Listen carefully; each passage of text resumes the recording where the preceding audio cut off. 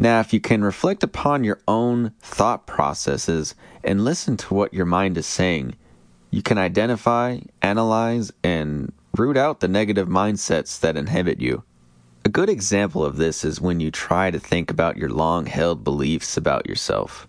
Some people deep down in their psyche believe that everything they do is ultimately doomed to failure. Even though they are decent people with many good friends, respected in their family, and wider community. Their work is productive. They receive positive feedback and paid accordingly. Yet there seems to be a self-destructive mechanism hardwired into their brain.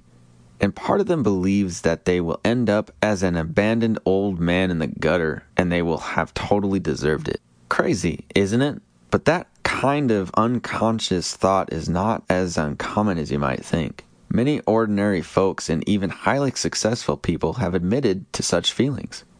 The highly successful actor, comedian, and writer Stephen Fry has said that he feels like a fraud for being so successful and doesn't attribute his success to talent.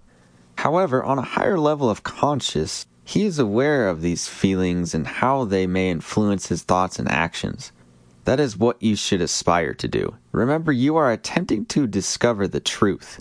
There is no question of unjustly big-noting yourself, but seeking humility. Yes, humility.